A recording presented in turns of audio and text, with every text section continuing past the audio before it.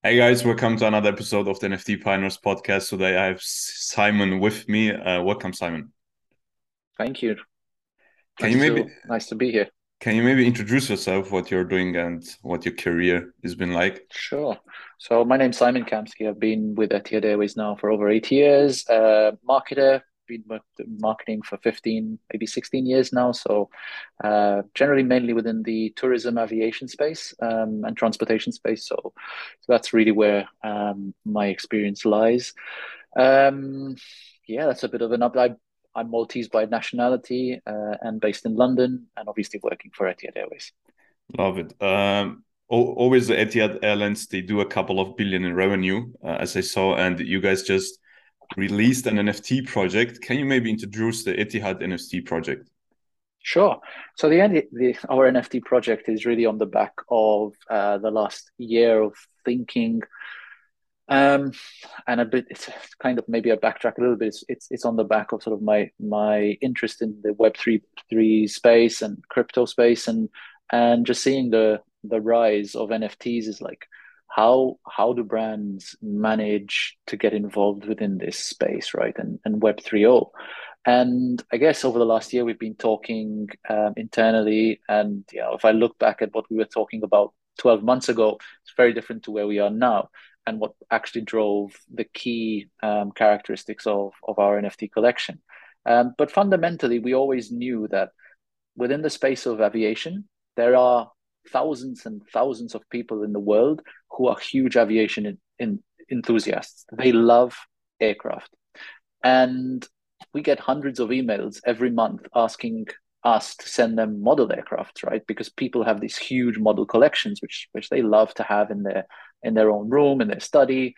And so we thought, okay, how about if we had to take the concept of a physical model aircraft, right, in 3D model to a 3D digital model, right, and create an NFT. And we basically thought, yeah, okay, we'll build in we'll build in scarcity, right, because we'll limit the number of pieces. We'll bring in 10 different art designs which represent our 787 fleet, right, and the special designs we have on the 787 fleet. So yeah, so we bring in the artistic side. And then later on in the journey, we said, yeah, but we need two more things. We need to build in utility, ideally, and we should also create a purpose. So yeah, these were the characteristics that we started off with, and where sort of the journey took us to in terms of what to build into the NFT. And here we are today. We've launched the NFT last month. It's been on sale now for just under 3 weeks. We're pretty close to selling. We're at 70% of the total collection, and we're finalizing a few more agreements to hopefully have a sold out collection by the end date. Got it. I always do research about the project, and there is always like someone in the audience that says, "Hey, like all these utilities, is everything is fine, but why do it with NFTs? Like, couldn't you just build the same project without NFTs?" I mean, yes and no.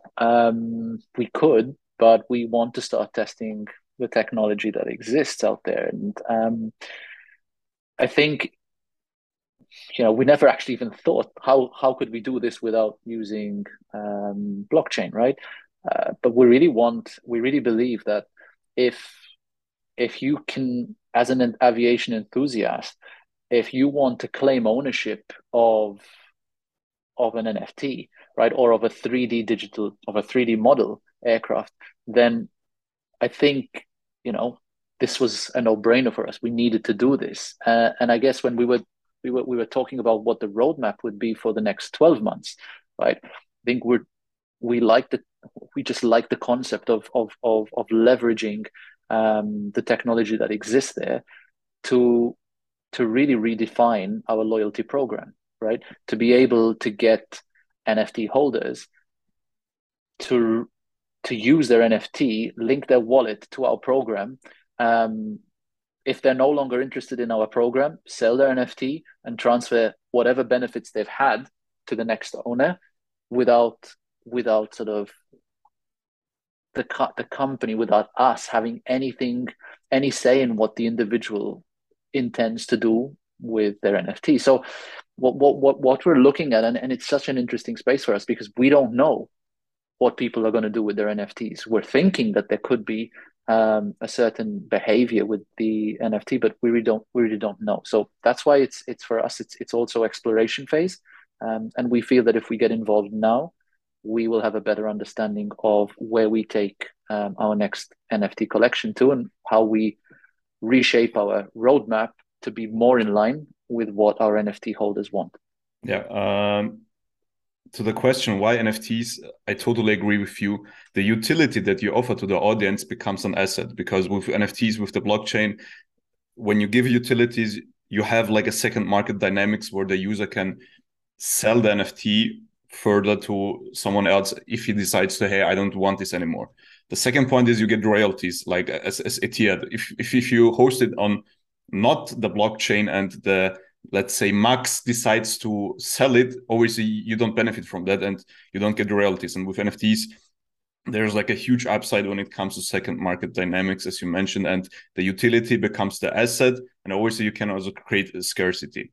I love it. How long did it take to build the whole NFT project and what were the biggest problems you faced? That's an interesting question. So I think we actually started to work on the NFT project 3 months ago when we started to build it. Um, Essentially, it was pretty simple, not pretty simple. So we didn't find any hurdles when we were building it. Obviously, we have incredibly detailed designs, right, from actual aircraft to be able to replicate those designs to have an almost 100% replica of what an actual 787 looks like in real life, which is something that we know no company that builds a physical model can actually do, right? So that was pretty straightforward. I think where our biggest hurdle was actually in the discussion with the company around, do we sell this in fiat? Do we sell this in a cryptocurrency? And which blockchain do we use, right?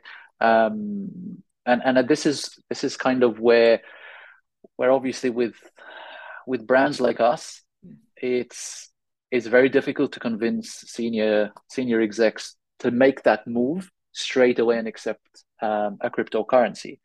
And that's why we sort of found this two-way model whereby we could sell in fiat and sell in US dollars, but then also have the opportunity to sell on another platform, different platforms in ETH. And we've seen the sales actually be. We also found a third channel, and we wanted to build this in for our Etihad guest members, where they could use their own miles through our reward shop and use their own miles to purchase an NFT. But I think the biggest hurdle for us was more internal in actually convincing senior executives that this is the future. We strongly believe that we should try this out, right? And there is absolutely no risks involved.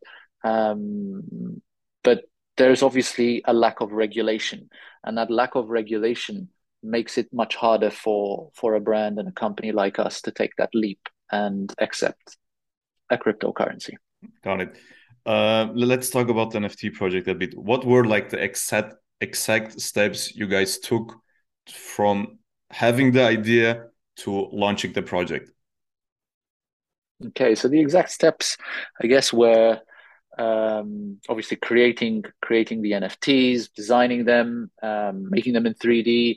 Then we moved to creating a platform where we could accept payment in fiat, which wasn't easy because there are a number of payment providers that cover many jurisdictions, right, and can collect payments from many jurisdictions. But then the key jurisdictions that we were after were not sort of listed in the payment providers list of countries where payments could be processed. Case in point was the UAE. So we really struggled to find a payment provider that covered globally all countries whereby we didn't set any borders and anybody from any part of the globe could actually purchase in fiat. So then once we finalized the payment process and the marketplace, we moved obviously to creating our Discord channels, the Twitter channel. We created obviously our landing pages, both around the marketplace, but also on Etihad.com. Then we looked at how do we get this communicated to the wider world. So contacting communities, contacting influencers,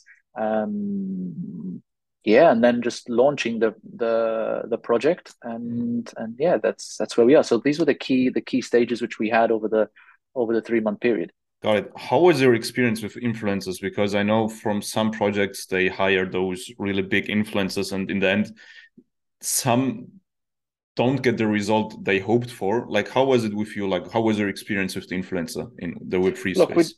we didn't want to pay any influencer. We really thought that this was an NFT project which had merit just because of the utility we were building in, and it was purely genuine. We're not in this, and we explained this to the influencers that we contacted. We're not in this to just make some revenue. In fact, there is a purpose. All revenue generated will go towards the purchase of sustainable aviation fuel. So it was more about this is our project. This is what we'd like you to communicate. We think, we're being humble here. We can learn from you, and but at the end of the day, if you believe that our project is worth sharing with your community, then we're happy to work with you, and in certain cases, give you, the exclusivity to talk to your community before any other influencer. So we really tried to work with these relationships, these influencer relationships. I would say we didn't manage to convince any of the bigger ones, because the bigger ones all want payment, and sometimes that begs the question: are you in this for purely for your own sort of interest? I mean, or do you really believe in your role in just generating more awareness around NFTs and allowing brands as well as artists to really improve and evolve the NFT space? Obviously, you launched an NFT project. What would you recommend to someone in the audience that is like, hey, I want to start my own NFT project? What would you recommend to them? I think it's an interesting question, because there are so many. I think we boiled it down to 4 key elements, right? You need to have an interesting piece of art, right? Or you need to have a creation which is of interest to people. I personally think that, at least from a brand's perspective, that is fundamental. That is what the collection is about. It's about, in our case, a 3D model, right, of an aircraft. If you don't really care about aircraft, you don't appreciate aircraft designs, then it's not gonna really attract people. Secondly is scarcity. I mean, for sure, the secondary market drives people's interests at the moment, right? And I think secondary market, from what we're seeing on OpenSea, is even stronger than the desire for utility, and that goes with the space. There is huge speculation around NFTs, right, and people trying to make a quick buck, but that's there, and we had to sort of ensure that our NFT collection was scarce. Thirdly was the utility, right? Again, in our case, was pretty simple. So immediate silver status in our Etihad guest program and all the benefits that come with that. And again, for you to get silver status, I think you need to fly a minimum of 6 flights which connect through Abu Dhabi. So not just a simple point-to-point flight. That costs money. So obviously at $350, it was a no-brainer in our opinion. And then purpose. As brands, I think we do have this role to create a purpose behind an NFT project of this nature. Now, does an individual need that same purpose? I always think that as a market, I believe storytelling is key, and how better to tell your story with a purpose than without a purpose. So again, I think these 4 characteristics and elements are fundamental to any NFT project. Love it. Would you say that the audience of the Etihad's NFT project is more like the youth, or is it like really the business persons who regularly fly with Etihad? When you say the youth, what do you mean? The youth, like let's say the 18 to 23 years old guys? Is it more like a younger audience, or is it really like the audience that flies regularly with your airline? So that's really interesting. We haven't really gone, the sale isn't over, but we've had a look at 2 points in the sale, and we have 18-year-olds who have bought the NFT, but we have diamond Etihad guest members. These are members who clearly, if you're at diamond status, it's not bronze, not silver, it's not gold, it's diamond, right? So it's the highest status, one of the highest status you can have. These are not young millennials, right? These are more my age or even older Mm. than me. So we're looking at sort of a really wide spectrum of audiences and NFT holders, and that's really going to make our next steps really interesting, because we have to look as to how our next step, which is a virtual club for all NFT holders, to really bring in benefits and utility for such a wide audience. Got it. What are the best ways to advertise an NFT project or get awareness, and how did you do it for Etihad? Yeah, so I think we've tried to use different approaches, and I'd say just communities. It's so important to manage to. I mean, if you genuinely have an NFT project which is of interest, the best marketing for us was communities. So going to different NFT communities, doing AMAs, answering questions, being inviting people to our Discord, because I think our Discord was really fundamental. We went almost up to 10,000 members within 5 days, after announcing that the NFT will go on sale. So yeah, I think the key marketing for us was really the work that we did with communities, convincing communities that we had an interesting project that we would be happy to share with. Obviously, there was whitelisting, which we gave communities the opportunity to whitelist, and that was sort of the exchange, the barter, the agreement to have the opportunity to speak to community members. Yeah, and just collaborations. I think that was key. That was really key for us. And then obviously the classic, we used influencers to get the word out. We used our own social channels. We used our own emails. We have a really strong email database, due to Etihad Guest, right? So we did reach out to our via email to our Etihad Guest database. Yeah, those I think were the key ways for us to market the project. Is there a thing that didn't work? Hmm. Um, it's hard to say at the moment what did work and what didn't work. I would say everything has a role to play within the marketing plan, and you can you shouldn't really eliminate any part of communication. You should try and ensure that holistically, and I see this irrespective of what a company does, and so to all the campaigns that I've launched over my career, the more elements you have in your plan, the more successful is your communication. Yes, certain elements in your plan will be less effective than others, but they really all come together to drive the success. I think, even using the media, we did a media release. We got lots of traction, lots of articles, but how much of that, of those articles that were written actually drove sales? It's hard to say, Mhm. right? Yeah, I'd say the most important for us was definitely the engagement with communities, and then sort of the continuous engagement on Discord with the with members who showed the interest to purchase the NFT. Mhm. Got it. We are currently in a bear market and the flow prices are just decreasing. Do you guys have like a special strategy where you say during those market situations we have like a special strategy that we pursue to keep the project alive, or do you just don't care? Oh, absolutely, we care. I mean, part of the reason why we came in with a price at $349, we knew we were in the bear market, and again, allow me to reiterate, it's not about generating revenue here, one off. This is about really understanding um, how we can create a virtual club within our Etihad Guest program for NFT holders. What are the benefits that are different for NFT holders that are not available to Etihad Guest members?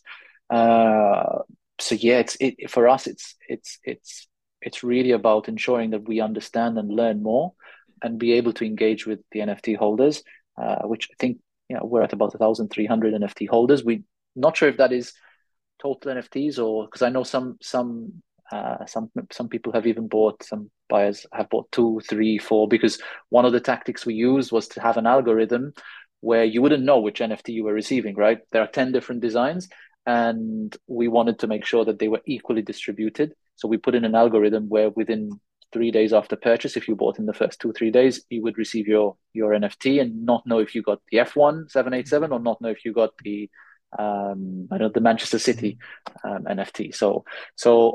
I think our plans are to ensure that we continue building utility and benefit. Absolutely. Got it. My last three questions for you, Simon. Which KPIs are important when it comes to an NFT project?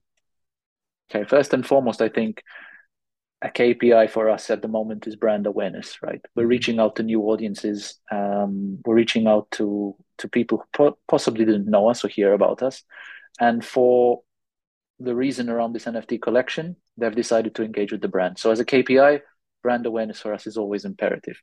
Secondly, brand health. How has that helped our brand become a more attractive brand to this audience, right? It's not just about knowing us, it's also about being a considered brand, and therefore that drives brand health. And then obviously, learning for us is an understanding this new technology for us is fundamental, right? So can I put a KPI down to it?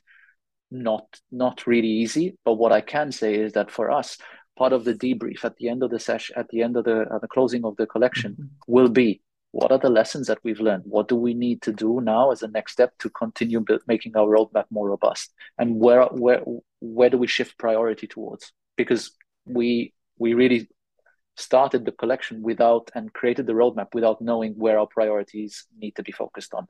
So yes, those are, I'd say, the key KPIs. How are you guys measuring brand awareness? Is there like, I don't know, yeah, how do you do it? Yeah, we do this through third-party companies. Some of the most famous ones are YouGov or Ipsos, and we ask them to do samples in core markets and questionnaires and surveys, and that allows us to understand the penetration of that message with specific audiences. So that's the way we do across every month across, I think, multiple markets, 15 to 20 markets, and we get an understanding of that brand awareness, brand health, and brand consideration. Did you see a rise in the last months I'd because of love the to be NFT able to project? tell you on this Got it. podcast. I won't be able to because there's a delay, there's a lag of anything between 6 to 8 weeks. So until we receive the data from the survey, until the surveys are conducted, so I won't be able to tell you. But I'd be happy to share that data with you when we receive that. I know our time is limited, so my last question for you. Let's say someone in the audience who wants to start an NFT project, and obviously always choosing the right blockchain is always like a question that it's really important. What would you say? Like, how can someone in the audience choose a blockchain that suits perfectly their NFT project? So I think our decision to use Polygon was really driven by our sustainability credentials. So anybody who follows us as a brand knows how important sustainability is for us as a brand, and therefore we had to take a decision really based on this pillar of our brand. So out there, which is the most sustainable blockchain that we can use, right? Which is the greenest. And for us, it was kind of, this is our option, Polygon. Is it the best blockchain out there for from a sustainability perspective? No. Is it the best option for us in terms of blockchains that can manage 3D NFTs? Yes. There was, we considered Solana, but Solana was still in a beta phase in terms of 3D NFTs, so we couldn't use Solana. We obviously eliminated Ethereum because the merge hasn't happened yet. But I don't know which option we would have chosen if Solana did accept and did allow us to use 3D and our 3D NFTs and place them on their blockchain, and if ETH had moved into a proof of stake through the merge. So again, at that point in time, Polygon made sense to us. Love it. I always say there's always like three aspects you have to answer when it comes to choosing a blockchain. The questions are like transaction speed, transaction cost, and consensus mechanism. Like if you answer those questions, which one of like let's say you want a high transaction speed and low transaction cost with like a sustainable consensus mechanism, like a sustainable blockchain, then obviously you go with Polygon and Solana. But if you say, hey, we need to market our project to the larger scale, to the larger audience, then of course you go with Ethereum. Yeah, that's it for today's podcast, Simon. It was really nice having you. Thanks for your time. Thank you very much. It's been a pleasure being here.